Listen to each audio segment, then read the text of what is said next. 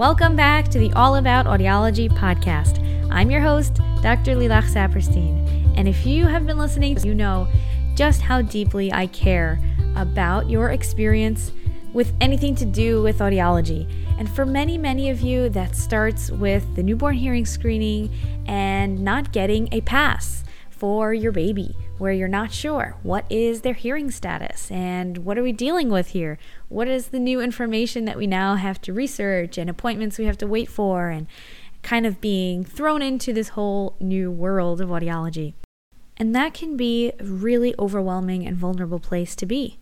If this is you in the past, you can remember what that period of time was like and all the questions you had and all of the confusion and uncertainty that you were dealing with at the time about hearing aids, what are cochlear implants, and what about this whole communication method, question, debate, sign language, yes or no. Often before you even have a full picture of what their hearing status is. And when your child is identified as deaf or hard of hearing, there can be a lot of very heavy, scary emotions that go with that, which are all very, very valid. But I want you to remember that your baby is your baby, and you are their parent. You can do so much, you can be so much for them just by being exactly who you are. And you're going to learn all the things you need to learn in time, and you're going to have all those appointments and get all the information you need and make all the decisions that are right for you and your family. But also, at the same time, don't forget to connect with your baby, to parent them, to change their diapers and sing to them and hold them and look at them and do all the things that make you connected to your baby, because that's the foundation for everything. As we are wrapping up this incredible year 2020 with so many things that went on, that the world is heavy with change, with a lot of grief, with a lot of confusion, with a lot of unknowns. I really wanted to offer something and provide a gift to any parents who are listening to this podcast and professionals to share with your clients, with your patients.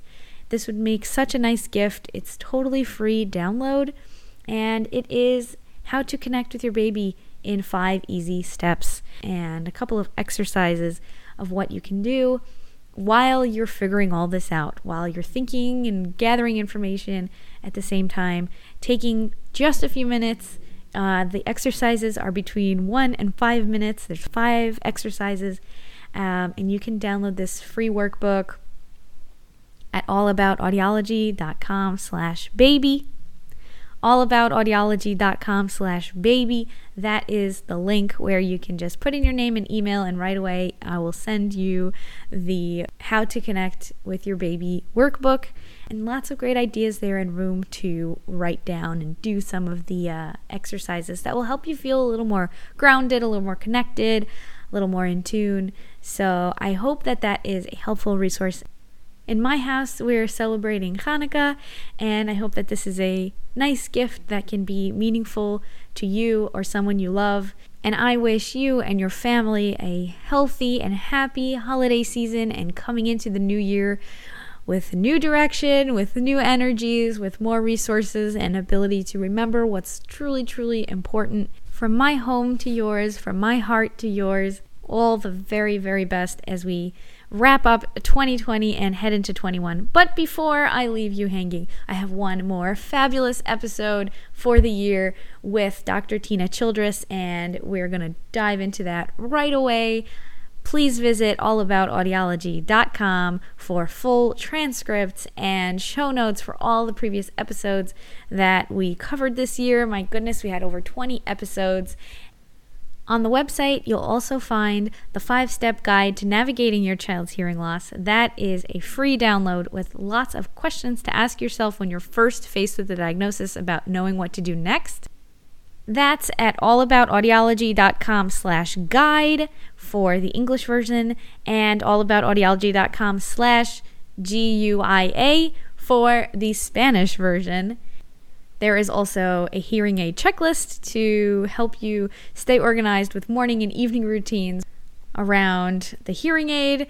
and now a brand new resource to finish off 2020, and that is at allaboutaudiology.com/baby with exercises to help you connect to your baby, some kind of writing prompts, and also a kind of meditative practice, but very simple, very quick, practical, easy. And I am so grateful that you are a listener. Thank you to the patrons of the podcast. That is also so appreciated, for help in producing the show and inviting guests. And thank you for listening, for being in this community, for being in the Facebook group, for following on Instagram. All About Audiology has grown and really become this beautiful community that I'm so honored that you are a part of. And without further ado, let's jump into this super high energy and fun interview with Dr. Tina Childress, all about educational audiology and her personal journey with audiology, with becoming a cochlear implant user.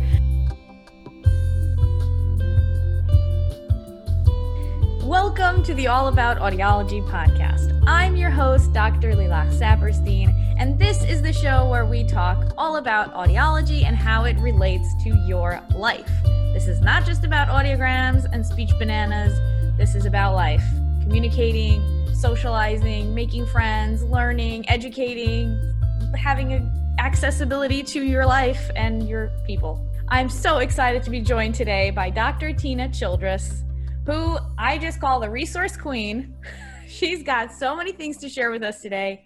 She's an educational audiologist who is also a bilateral cochlear implant user, ASL fluent, tech savvy, an advocate, and I'm so excited for all the things we're going to be talking about today. And if you don't follow Dr. Tina and get all her resources, everything will be linked in the show notes at allaboutaudiology.com, in addition to a full transcript as always. So hello, welcome. I'm so excited that you're here. I'm excited to be here. Okay, so I think a great place to start is your background, your journey into audiology, into advocacy, and all of that. So you begin wherever you like. Where were you born? So once upon a time, Tina Gonzalez was in high school, and she took one of those career placement questionnaires. And according to my answers, I was either supposed to become a funeral director or a DJ. So let's just say that I'm really happy I did not listen to my career counselor. And I ended up going to college, and I entered it in engineering. So I'm the first one in my family to go to college here in the United States. Both my parents are from the Philippines, and they came here in the mid-60s. And so I was kind of the guinea pig for all those things. And so I didn't know really what I wanted to do. I can do lots of different things. And so I thought, okay, so my dad has a pretty good job. He's an engineer. I'll do that. I'll do engineering. So I came down to Champaign, Illinois, which is where I still live, to the University of Illinois, and I entered in the engineering department, the engineering college. At the time, back in the late 80s, so I'm totally dating myself, there were not a lot of females in the field. When I look around now and I see female mentors and mentees and all of these wonderful support systems that we have to bring up girls and females in STEM kind of professions, it gives me great pleasure. And I'd like to pay that forward and hopefully show people that we can do that stuff too. And so, long story short, I realized that I did not want to do engineering. And so I took a class that had nothing to do with engineering, and that class was a sign language class. I went into this building that was like the building that time forgot. It was kind of stuck in the 60s, burnt orange walls, brick, kind of dark. But what it did is it introduced me to this field that I had never heard of before called communication disorders. And at that time, when you are in undergrad, you take classes in both speech pathology and audiology. We had 35 females, I think, all females in the college at the time. And me and my roommate were the only ones that decided to go into audiology. I think the first audiology class kind of scared them. They started talking like physics and Doppler, and I'm like, I was an engineering student. I took calc and physics. This is not scary to me. And so that was my entry. Back at that time, you got a master's degree in audiology. And so I actually took a break. I got engaged my senior year. Was that my senior year? No, not my senior year. I'd been very serious with my then boyfriend, now my husband. And I said, oh, I want to work for a little bit. And so I started doing temp work, and I ended up at a law firm that kept me there for 3.5 years until my boss kicked me out and said, you're getting comfortable. So for 3.5 years, I had like this legal background. Then I did my master's in audiology, and I finished, and I knew that I wanted to work with children. Here at the University of Illinois, we have lots of engineers, and sometimes they would come for a hearing test and ask me questions like, what's the impedance of those headphones? Have you calibrated your equipment? How do you know it's accurate? And I'm like, I don't want to deal with that. I'm going to work with kids. Plus, I like to be silly, and I'm short, and I looked really young, and I knew that I just wanted to work with kids. And for my placements, I was really lucky that I had 2 really fantastic placements in different pediatric settings. One was actually a pediatric cochlear implant program that was local. And then the second one, and my last placement, was in an educational audiology office. And that ended up being my clinical fellowship year, which is like the 4th year for the people that are doing AUD. And then it just happened that the audiologist that was there was getting transferred. So her job opened up, and I just kind of eased right into it. I love working with children. When we were in school, it's kind of funny, when the bell rings and all of the students come into the hallway, I get kind of lost. So like if I'm talking to a coworker, all of a sudden they can't find me because I'm like the same height as the students. It's all good though. Incredible story for a few reasons. I think the first generation American is a story that a lot of people relate to, and something that I relate to as well, also as a first generation American. Actually, I wasn't even born in America, but I was the alien in the class when I got my citizenship, and then my friends made me an alien cake. But also the idea that after school you did something else. There's kind of life outside of academia. When you're in it, it feels like your whole life, and like undergrad, then intergrad, then your job, and like got to follow the rules. But it's so much more common to have other interests, other majors, other jobs, career changes, like non-traditional students that sometimes say, oh no, I'm 28. It's like, you could still come into school when you're 28, or when you're a parent, or when you had a degree in something else or whatever. So I appreciate that. That's really funny because I literally was 28 when I graduated. That's so funny that you picked that number. That's in our cohort, we had 10, and everyone was just out of college except for one person. They were like the old person who had work experience. Like, you're not that old. Yeah, it does. And I think that for me, I mean, I've always been a good student, but I think I was even a better student when I was in grad school because I understood more. And I think working with children, that was like a big thing too. Though at that point, I hadn't had that much exposure. I mean, I had been doing babysitting for a long time when I was younger and stuff like that. But I loved working with kids and being silly with kids. So that's my favorite part. Okay, and then that was the third thing I picked up on was how important those placements are when you're in school, because that's your first, like, oh, this is how it actually is outside of the class, learning. You also have to see what goes on. And it's incredible when you get those opportunities. They're also work opportunities, networking, you get to know people. So students, listen very carefully. Your placements are very important. Yeah. And I think the huge benefit also to having placements is not only do you find what you like, but you find out what you don't like. And I think it's also a really great opportunity it's almost like baptism by fire, and it's hard, but to figure out how to work with difficult personalities.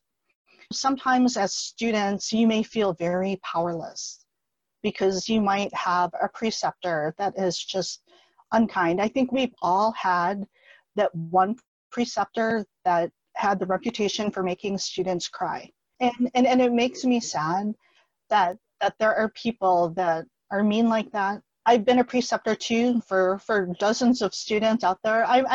It makes me so proud when I hear about like former students like that are now my peers that have decided to go into educational audiology or something like that, because it's not something that you learn about very strongly when you're in school. I mean, a lot of it seems to be how to sell hearing aids or how to program cochlear implants.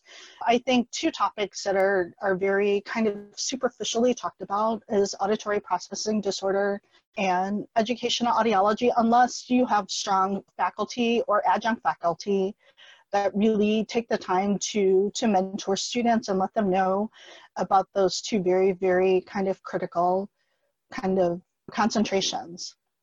So as an educational audiologist, can you tell us a bit about your day-to-day, how it changes minute to minute, the caseload, the travel, like what's it like? It looks really different right now with the pandemic.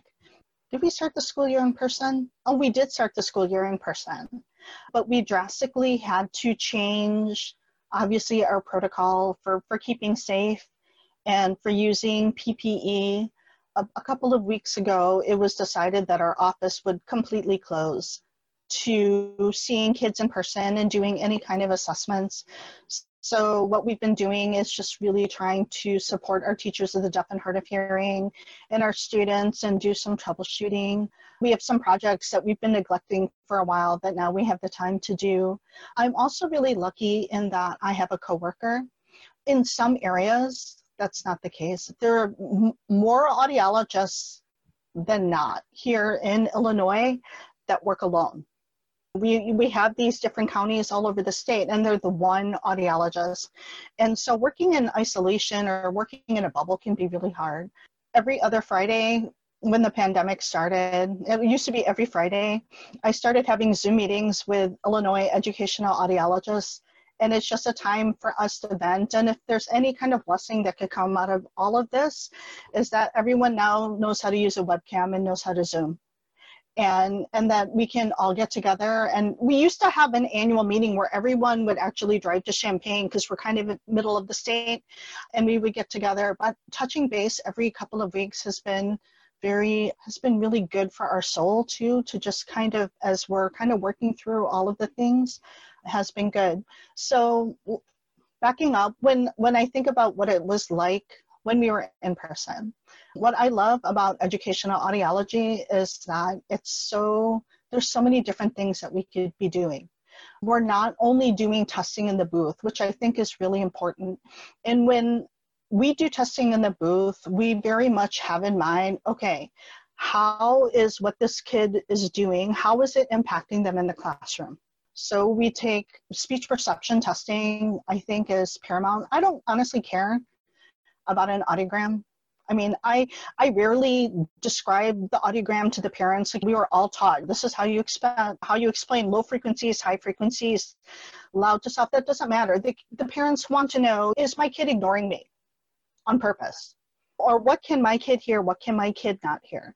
So I feel that speech perception testing is so important and very functional when they're able to do it.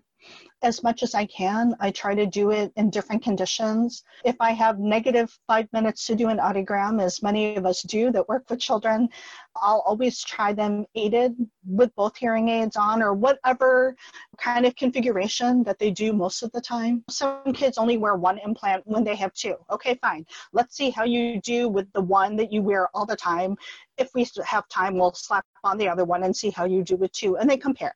There's lots of comparisons, and I'm a big believer in like looking at the kid and see how they do in the different conditions compared to themselves, and then later I'll compare them to other students. Can you just explain what that means about different conditions? Sure. So I'll do unaided, or I'll do aided first. I like to do aided speech perception testing in quiet. Then I like to add background noise.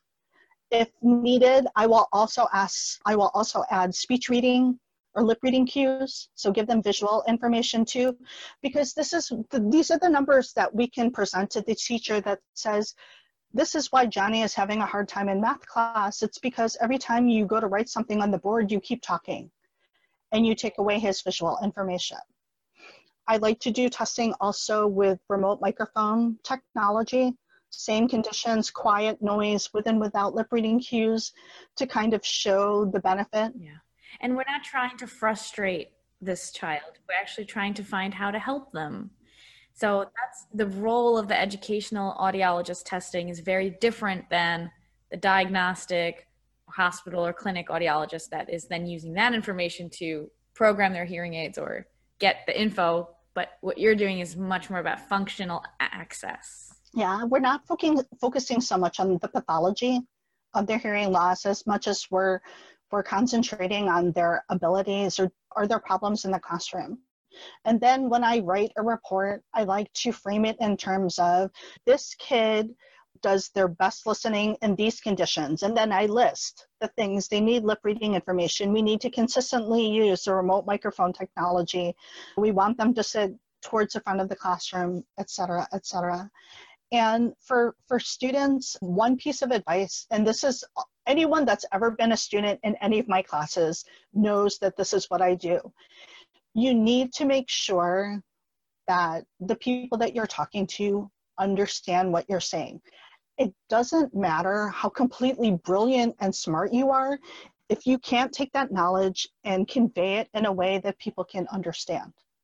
So when I teach, I make one of my assignments always be, okay, I want you to describe how hearing works.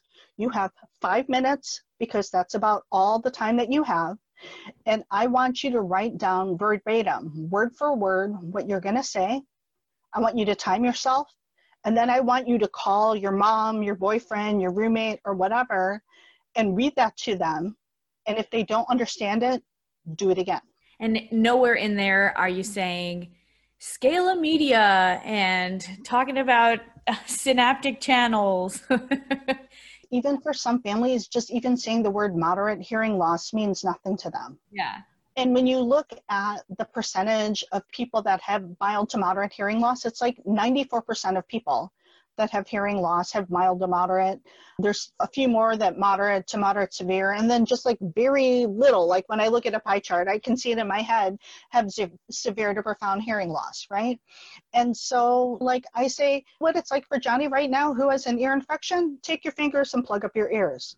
Yeah, now walk around like that all day and try to learn the language. Right, and try to function. And this is why Johnny can hear you say, Ani, but then you say, go get me shoes and go get me your coat. And why don't they answer, or why don't they follow? I mean, there's so many repercussions of that. So anyway. And to your point about mild and moderate hearing losses, this is still someone who hears, who responds, who plays, who will come when you call them. But it's that softer, the times when there's 6 kids talking at once, the playground, Zoom calls with 7 people and their mics are on. That's when the difficulty and the breakdowns come. And one of my favorite studies, I cite it all the time, about how kids who have mild hearing loss might have worse outcomes because they get less intervention, because they might just fall through the cracks. They can hear, they're fine, or there's like stigma around hearing aids because they can hear. Whereas with a more severe hearing loss, you have to take that seriously, and you're going to go and get all the interventions, and then that kid actually has more support. So we take very seriously. Mild is not mild. Unilateral is not just no big deal. Like, these are real things that we want to address. Yeah. So that's kind of a good segue into the other part of my story that I was going to say. So it's what you said is so true. Let me tell my story first. So I finished school and I started working in the educational audiology realm about 9 months after I started working, and it was spring break. My body was tired and my brain was frazzled. I got really sick. and I had a really high fever. We couldn't figure out what was going on. My mom, who is now a retired nursing administrator, this is very typical Filipino culture. Go drink some orange juice, go take a nap, you'll feel better. Yeah, even when I dislocated my knee, that was her prescription, right? And so she was worried. She said I needed to see a doctor. So I knew it was pretty serious. Anyway, we finally got the fever to go down.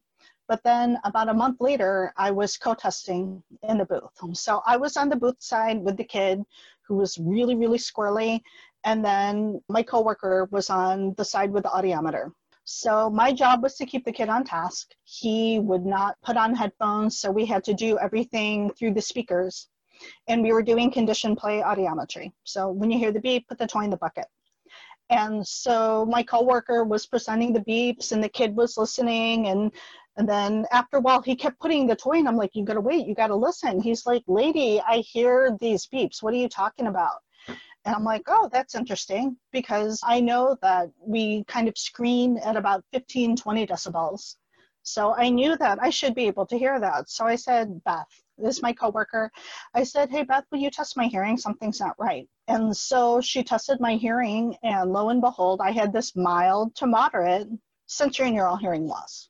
It wasn't conductive, it was sensorineural. We did TIMS, my TIMS looked fine, so it wasn't like any kind of ear infection. Luckily, I was able to get an appointment with a local clinic to see a doctor. And so that first test happened in the morning. So by that afternoon, I had an appointment with the ENT. So I went through the whole thing, the whole diagnostic process. We redid behavioral testing, same thing, mild to moderate hearing loss. We did OAEs and we did ABRs. And then at the end of the appointment, the audiologist sat me down, and this is where it gets a little weird, being on the other side. The audiologist is counseling me in the booth and was kind of like behind me and talking to me or whatever. And we're having this conversation. And then the audiologist comes and says, okay, after we talked about all of the results, the audiologist said, okay, we want you to come back in 6 weeks just so that we can recheck these results. And maybe next time you can concentrate more. Right. And at first, that was my first reaction, like, concentrate more. And I'm like, what does that mean? And so I'm walking out trying to process all of this.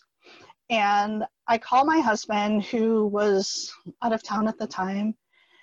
And then all of a sudden I realized when the audiologist said concentrate more, that meant, functional, organic, faking. She thinks you're faking it. Wait, but you had all those objective tests as well. You said you had OAEs. Did you have a... But the OAEs and the ABRs came out inconclusive, which does make sense. If you are right on the cusp of a moderate hearing loss, you're not going to get definitive results. Okay. But also one more question before you continue. Did you feel, before you were in the booth with that child, did you have any sense that your hearing had gone down, that you weren't hearing the way you did normally? It was only in retrospect after my hearing loss progressed. And I was talking to Beth, my coworker. She's like, what? You weren't always replying to me when I called you from the other room. You have been asking for more repetition. Like since that fever incident that you were sick? Right. So one of the good things about being an audiologist experiencing hearing loss is who to send your chart to. So we, at the time, had no idea kind of what was going on. And so I requested my chart and I started sending it out to otologists and neurotologists and people all over the country. That was when I leveraged my network. That's when I leveraged my audiology network and thought about people that I had read about in my textbooks, but it also gave me my chart. So here's what it said in the chart. The reason that they thought that they wanted me to come back and concentrate more was because the audiologist had written down, does not appear to have difficulty with communication. But why would you if it was only mild to moderate? Okay. Right? We're in the booth. We're also talking in the booth, which is quiet. And what was the topic? Audiology. I think I can have a conversation about audiology and not hear every single phoneme. You could be sleeping, probably. Right. And so Yeah. this audiologist had made Wow. this judgment and written down in my chart about that. So that happened on a Thursday. Saturday, I got up in the morning and I woke up and I realized my hearing had changed. So I went back to my office, my coworker tested me, and now instead of like this flat, mild, moderate hearing loss, I had this high frequency hearing loss. We did OAEs, and guess what? My OAEs were gone and the high pitches. So then I went to another office that was open, and the doctor there said, if you were my patient, I would have you on prednisone like that, because it was a sudden sensory neural hearing loss, right? And the doctor said, but I can't because you're not my patient and you're not in this network, and et cetera, et cetera, et cetera. So Monday, I went back to the other clinic to go see the doctor, who was on vacation or maybe at a conference or something and would not be back for 6 weeks. And the other otologist would not touch me because of what was written in the chart. Anyway, my diagnosis ended up being autoimmune inner ear disease, which was for me, was a quickly progressing hearing loss. So I went from mild to moderate to completely profound in about 9 months. So by November of that year, I was completely deaf, had Boomin hearing aids, old analog Boomin hearing aids. And then 8 months after that, I got my first cochlear implant. Fast forward, that was August of 2000. And then I got my second one in December of 2005. To your point where you were talking about people not paying, the kids with mild to moderate hearing loss not getting as much attention. So in this time of masks and difficulty listening, and because as soon as people hear my voice and hear me talk, they think that everything is okay, I have started pointing in my ear and going like this, and guess what? People accommodate me. I don't know if you saw that I wrote that blog post about shifting the communication burden, and it's all about that. So you point to your ear and you shake your head and you say, I don't hear you. Okay. For our podcast listeners, yes. Yeah. And so when I point to my ear and shake my head and don't talk, it really makes people realize, oh, maybe she doesn't hear. And at that point, that's when they start doing things like giving me thumbs up, thumbs down. I can see their eyebrows move. They're pointing at the cash register and pointing at the total, which is what they were saying behind their mask, which I was not hearing. And so when I do that, instead of struggling to hear, it makes it easier on everybody and less frustrating. And this is one of my favorite things to talk about, is that the goal is communication. The goal is not to hear better. I mean, in certain situations it is, but especially for young children, when we're the auditory oral model that's so focused on having them hear, why do you want that? So you can communicate. So if you can communicate some other way, maybe just do that, like, or combination, or don't forget the point, not just to be able to hear your 6 ling sounds, which are important, but that doesn't bring you to communicating. Yeah, that's one of my favorite. I don't even know who said this. It's not important how you communicate, just that you communicate. And that really hits home to me. And I feel like that's very much my motto for a lot of things. You talked about being an alien. I talk about being kind of like, and being a first generation American.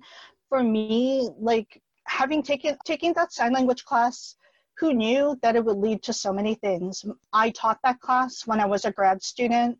My then boyfriend, who's now my husband, took it. We've been signing with each other for over 30 years. My children both sign.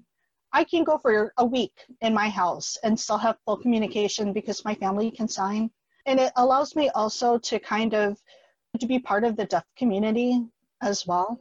And I think that when it comes to things like identity, that's something that's very near and dear to my heart too, because just like I talk about functional skills in the booth, like what helps a kid succeed and what testing can I do to find out what works for them. In terms of identity, I think it's very functional too. Like right now, I am an audiologist. But if I open my door, I'll probably run into one of my kids, and then I'm a mom. And then another time I'm a presenter. And the sign for code switch is this, like you have a dial on your chest and you're turning it, and that's what the sign for code switch is. And so I feel like The same thing happens with people when they're asked if they're deaf, like big D deaf, little d deaf, hard of hearing, hearing. For me, it's a total code switching thing depending on the situation. Like if I'm talking and your voice is pretty clear, I can understand you. And so I'm functioning like a hearing person. But if I miss something, I'm going to look down at my captioning and then I'm functioning more like a hard of hearing person.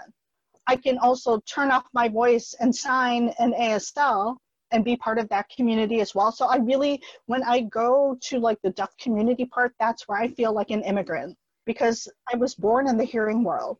But then it's like I have like this passport with like dual citizenship where I can go back and forth. And for the parents that are out there that worry about like, where are their kids going to fit in? They're going to fit in where they fit in. When they're with you, you are still their child. Maybe they'll be struggling with communication and functioning more hard of hearing. When they go to school, they might have full access maybe with their peers that sign or that cue or use whatever communication methodology that they use. But when they're with you, you have your communication, you have your family culture. And you shouldn't feel, I don't think that kids really should feel like they need to pick one over the other. Hallelujah. This is, I knew I would love this conversation. Yeah, you have the option and you have the capability to swim in each of those different environments. You have the tools. That's what I say. And so language deprivation, I co-wrote a paper with, there were 4 of us, 3 of us are deaf audiologists and 1 is a deaf educator / audiologist. She's hearing, but fluent in sign. And it was for a digital journal and ASL. We had to sign the entire article to submit it to the journal. But it was about language deprivation. And having worked on that and knowing the things that I know and knowing how lack of language can impact a child for the rest of their lives on every level, really. It's not just communication, it's psychological, it's socio-emotional, it's all of those things. And so like you said, it's about communication and giving them the tools. And like for families that kind of like are like on the fence, it's like, should I teach them sign? Should I only teach them to talk, et cetera, et cetera? The worst that can happen is that they're bilingual. The worst. And also I think parents have this fear that there's going to be an identity crisis and they're already setting their child up for this pain in the future, where every single teenager in the world has an identity crisis of culture, of language, of religion, of all that. Like that's what being a teenager / young adult / human of all ages is. Like we're always redefining our identity in all the different ways, the intersection, right? All the different things that we are. Want to talk about gender, want to talk about sexuality, let's keep going. Yeah, and here's the sign for intersection, because you'll like that. So this is a sign for code switching. The sign for intersectionality is this. So it's like a dial on your hand, and really it's like whatever world or whatever identity you're going to be in. Yeah, and you can't decide today on your baby or toddler what's going to happen in 15 years. Because think about what happened 15 years ago. Who knew this world would be the way it is with Zoom and texting and earbuds and all the other things? Like, life is going to change a lot. Right. And that's what's really hard for parents, especially since so many of them are also hearing. For the deaf babies, we always hear that statistic 90 to 95% of them come from hearing families. And I call it like dropping knowledge. Like I feel like what I do when I make these resources and I have all of this information, it's like I drop knowledge, but I want you to become informed. I try to make it as neutral as possible. We all have biases, right? We all have personal beliefs. A good friend of mine says we all have personal beliefs, but when we use that personal belief to try to influence someone else, that's when it becomes a bias. And so I think working in education has made me very aware of that. Like you need to be open to all the things because you don't know the circumstances of so many families or whatever. And all you can do is be there to support them and to be that expert in the information and help them navigate through that forest, if you will. And that's kind of that's my philosophy for everything. Yes. And I think it's a lot more helpful and more easily accepted than the approach, which is you are depriving your child of their birthright. Like, even if that's the messaging, maybe behind that is like from a good place, it seems like you're attacking. And I've seen so many of these conversations, unfortunately, in Facebook groups where the comments are like, not teaching sign language is abusive. Okay, like maybe we could say that in a different way, where it's not a blamey, shamey situation, where someone else might say not doing a cochlear implant is depriving them of the current technology, and that might be abusive. Like, I don't know, like throwing around all these words which are not conducive to the parent who is scared out of their mind. What do I do now? And approaching it from, here's knowledge, here's options, let's help you figure out what's right for you and your family. Taking off a little bit of that pressure. Yeah, and one thing so after working in education for a few years, circumstances changed and I needed to find a different job. And I landed in industry and I worked for a cochlear implant manufacturer. And what that introduced me to was, first of all, industry and understanding marketing and marketing spin. You were already implanted at that time? I had one implant at the time. Then I joined the company and I got my second implant. And so what I learned was about things like online communities. And this is like in 2005, Facebook wasn't really up and going so much yet. I mean, even for me, when I was trying to decide my cochlear implant, like which company I was going to go with, I went to the internet and I was on different forums, and that's, how I talk to people, and I had a mentor and all of that. But for parents, so the whole point of this is like, I feel like it's so important for parents to connect with other parents. And I'm a big believer in parent-to-parent support groups. I've been on national boards and local boards for things like that support parents. And I think it's so ultra important, even though I'm deaf, even though I have an implant, even though I sign, even though I'm an audiologist, I have not ever had to make a decision like, should I get my kid a cochlear implant or not? Or I have not had to decide what communication methodology that is going to impact my kid for the rest of their life. Even though we knew that we were always going to sign with our kids. But for these parents where it's a totally different reason why they have to make that decision, it's hard. And I can't empathize with that part of it, but there are parents out there that can, or kids that have additional disabilities or things like that. And so I'm a huge, huge believer in that, because the other thing too is oftentimes a lot of those parents in those networks also know how to navigate IFSPs and IEPs and all the legal stuff and the medical stuff, and how do you juggle it, and what kind of binder do you use for all of your paperwork? How do you keep organized? And I think that has so much value, and it also helps support their social emotional side, which is what they need. Some of these parents don't need to hear any more medical or educational things. Some people just need to listen to another parent cry about how frustrated they are, or listen to this triumph that they had just experienced for the first time when their kid responded or said something. And I think back to you as an adult, educated, like literally an audiologist, and still you experienced a very difficult thing from in a medical interaction, that you were belittled and not believed, let alone someone who's just like, what is this world? Who are these people? What is happening? And unfortunately, there are so many difficult interactions. And you can't always advocate when you don't even know the language. You don't even know what words are happening here. So what are your thoughts on the kind of time crunch? I feel like one of the things I hear a lot from new moms, like week-old babies, are saying, we need to make a decision today. And I remind them that their first kind of surgery window is like 8-9 months plus. So you're going to have this baby's first year-ish, 3/4 of a year or a year, where how are you going to interact with your baby? Whatever you decide later, yes or no, or later on, whatever. But what are your thoughts on this kind of first year? What can parents do while they're making this decision? So that first year, that's so interesting that you said that, because the other thing that I want to make sure that parents understand is that you have to figure out how to communicate with your child when they're off the air, because there are going to be times when equipment breaks down and needs to be sent in for repair, when batteries die, when they take out their stuff because they're at the pool or etc. You start thinking, how are you going to communicate with your child? But talking very specifically about that first year, what I recommend to parents is be a parent. How would you treat your child that has normal hearing?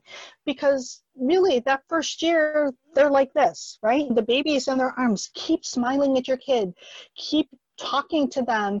They're going to feel vibrations maybe. They're going to tell by your facial expression how you're feeling. Babies that are 6 weeks old are not going to respond like a 6-year-old either. And it's all about facial expression and feeling things and picking up and being visual. You may want to be pointing at more things when you're talking, helping the kid notice these things. But for that first year, be a parent, love your baby, keep them thriving and surviving, and then worry about the other stuff. Like, keep thinking about how you're going to communicate with them. Are you going to go the cochlear implant route? And I think it's really important, well, or hearing aid route, depending on the level of hearing loss, that this is something that is a decision that's going to impact them for the rest of their life. And it's lifelong learning. I mean, I hear things through my cochlear implant that it's still like I've never heard before. And someone has to tell me, oh, that was like the tornado siren. I'm like, oh, the wind must be blowing a certain way today, and I can actually hear it in my house. I've heard a tornado siren before, but not through my implant. And so someone had to teach me that. Be ready for doing that all the time. Just like we do for hearing kids. That's a dog. It's not a cow. That's a cat. It's not a lion, even though they have 4 legs, even though they're all furry, kind of thing. Be a parent and have grace on yourself. It's a tough decision. I think parents are often second guessing themselves. And so, especially when it comes to communication methodology, because no matter what you read, you will always get 2 sides of the story.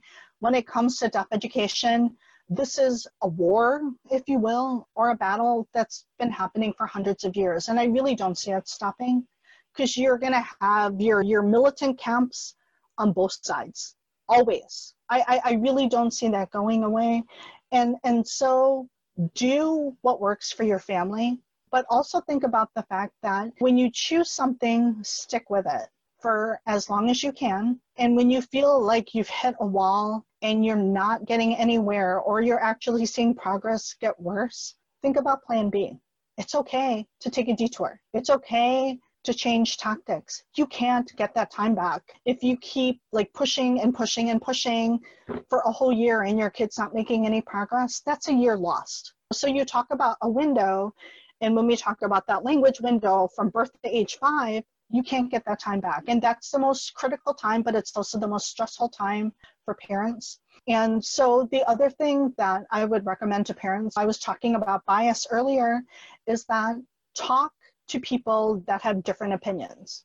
Get that second, third, fourth opinion, because people are very passionate about what they believe. And I think it's okay to talk to someone that believes very strongly in one thing, but don't forget to listen to another viewpoint or another opinion about someone that has a different viewpoint, but is as passionate as that other person. Exactly right. I think it's so powerful for parents to know that they are not alone. There's so much support, both from their peers and from professionals, and at the same time also really trust themselves.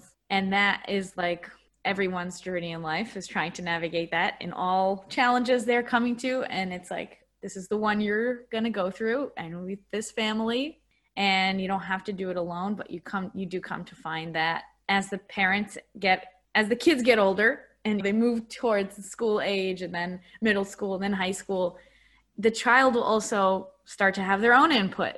And then there's a conversation there. So for the first stage, it's a lot on the parent. And then in the kind of middle stage, there's more drama, more characters involved. And when they become adults, we hear this a lot from adults who say, you gave me 20 years of auditory verbal therapy and speech therapy and devices, and what? I'm done. I'm going over here. This is much easier for me to communicate with my deaf friends in ASL, college, and then say, this is where I belonged all along, and maybe have criticism of that direction. Someone else might do the exact opposite. And only as an adult say, these devices are incredible. How come it took my parents 15 years to get this? So you don't know what your kid is going to want. Yeah. And like I've had conversations with that with like deaf adults, and I'm always like, your parents, as a parent, like I have one who's an adult and one who's a teenager. Like, we do the best we can with the information that we have at that time. It's not our intention to do you wrong. We're doing the best with the information that we have. And so that can be hard, though, as a parent who's already second guessing themselves when they have like their adult children come back and say, you did all this damage to me. They tried, right? Yeah. And again, at the same time, giving that child agency with boundaries.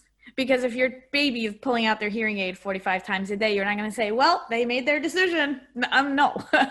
Like, that's a baby, and you're going to put that in 45 times. And then the next day, 44, and the next day, 42. Or you would be like, why are they pulling it out? Does it hurt? Is it too loud? Is it too soft? I mean, there's all different things that we can look at. But I agree. And yes, children are still children, and there are times when we still have to be the parent and be like, you are going to go to therapy for this reason. So parents also need other parents too. I think that's really, really, really important. And so I have a question about your experience with being a hearing person and then losing your hearing, then hearing through your implants. If you can share about that, because you have firsthand experience on how it's different to hear through the implants. And so when people ask me what I hear, I tell them that it's my new normal. And I am a big believer that we hear with our brain, and auditory memory and other factors like etiology of hearing loss, like what caused the hearing loss, and all that have a huge impact. You know, autoimmune inner ear disease, luckily I didn't have any other kind of like really bad symptoms. I wasn't affected overall health-wise or anything like that. I was just deaf. It happened rather quickly. I got implanted rather quickly. So I had a really good chance. And I know, a rock star with my cochlear implants. There are things that I can do that I know that other implant people can't do. And that's the other thing that I want parents to understand, is that if you look at me and you say, what does your audiogram look like? My audiogram is probably going to look exactly like your child's audiogram with their cochlear implant, in terms of where I respond at 500, 1,000, 2,000, and 4,000 hertz. But all that does is it tells you where I can hear. It doesn't tell you what I do with that information up here. And so I can use my auditory memory. I can use my knowledge to fill in the gaps for closure, and I can function well. But for the kids that don't know what they don't know, like when parents say, well, what if they hear robotic voices when they turn them on? My answer is, they don't know what a robot sounds like. What I hear now is what I remember. My mom still sounds like my mom. My husband still sounds like my husband. music? Music is hard. I have to take a drink in my awesome mug. For our podcast listeners, Dina has a mug that says, you're on mute, which is hilarious. So I'm still learning sounds every day, because there are still, like, okay, but hearing people do the same thing. Like, there are sounds that they've never heard before. For example, like your cell phone. Think of how many times you've gotten a new cell phone and it has a new ring, and your phone rings and you're like, oh, that's my phone. That's why everyone's looking at me and I'm not answering it. But once you learn that that's your cell phone ring and it's like seared into your brain, your phone could be in your purse all the way across the house, but you hear that tiny little sound and you'd be like, oh, that's my phone. That's what it's like when we hear. And for the parents that have kids that are newly implanted, just keep talking to them. Keep giving them information to process. Give them all of that. Let the implant, let their brain do the work, but you still got to give them input, and meaningful input. Don't just sit them in front of the TV. Have conversations. Let them feel things. Let things be multimodal. Expose your kids to music. I think one of the reasons that I've been really successful also with my implants is I grew up very, very musical. I played multiple instruments from age 4 through college. And so that's just a part of the way my brain works. I played like classical piano, so I can read lots of little tiny block notes in both like treble clef and bass clef at the same time. So like my brain can do that. And so I think that makes a big difference too. I did, but that's just me. But that's what I'm saying. Like parents will be like, oh, look at like little Julie in Johnny's class. They both have cochlear implants. Why is Julie doing so much better than my Johnny? Work on Johnny, work on seeing his progress compared to him before you compare him to Julie, because there's so many factors that could be very different. Yeah, like the etiology that you mentioned, the reason for the hearing loss. Age of onset. Yeah.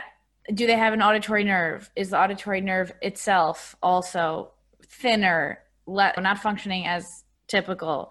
Or also, I think I had some cases of some incredible children who had very significant birth, trauma, I guess. Birth trauma or exposure to certain things in the womb, ototoxicity, all these different things that is going to affect their entire global neurological development. And then you put an implant there versus a child who is quote unquote just deaf because they didn't have the right gene to make them hair cells. Totally different kind of deafness. So yeah, I think that's important.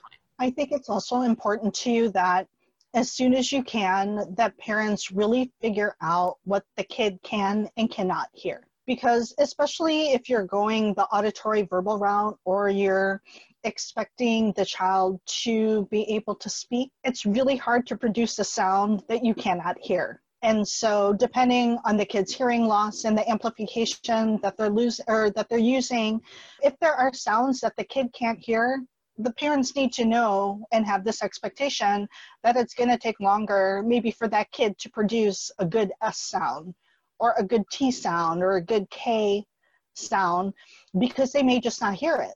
And so we as professionals, we need to do our jobs to amplify them to the best of their hearing potential, but also to keep in constant contact with the parents to let them know what the kid can and cannot hear. And make that into words that make sense, that are not just X's and O's on an audiogram. We could talk all day. This is so much fun. I'm so glad to meet you and hear your story and all the incredible expertise and advice that you have shared with us. Can you talk a little bit about your resources, and then we will wrap up this episode, although I do hope you'll come on again for another round of good ideas. I would love to.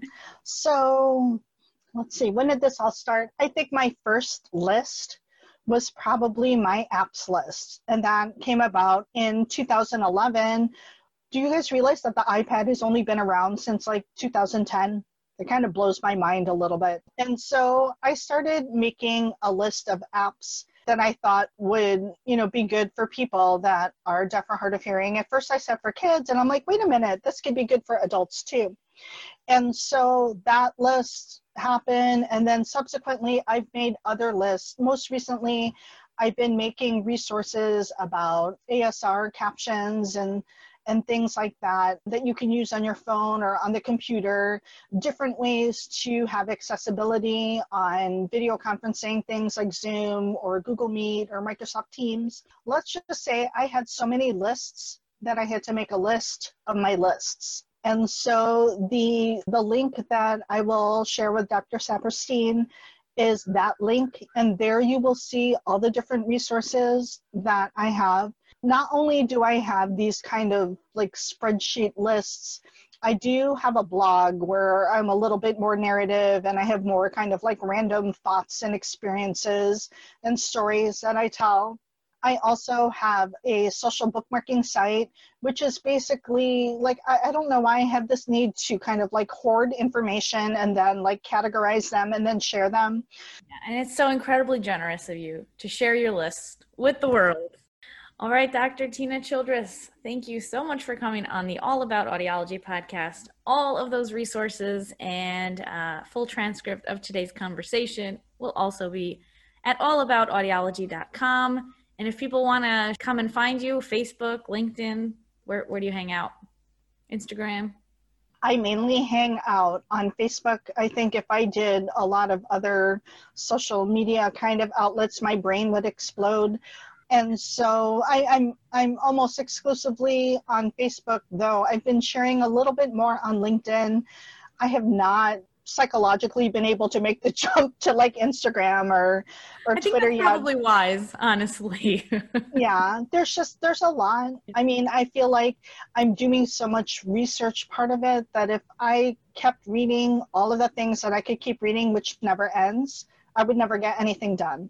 So I'm content with keeping with Facebook where I don't have character limits and I don't have to hashtag everything and I can post videos and articles.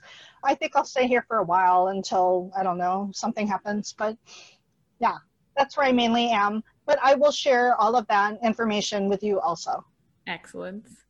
Very good. I want to invite all of the listeners of the All About Audiology podcast to leave a review and 5 stars, please, if you think we got it, over on iTunes, and come hang out with me. I do hang out on Instagram way too much. That's where you can find me at All About Audiology podcast.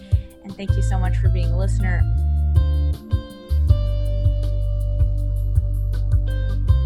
I'm Dr. Lilach Saperstein, and this is the All About Audiology podcast.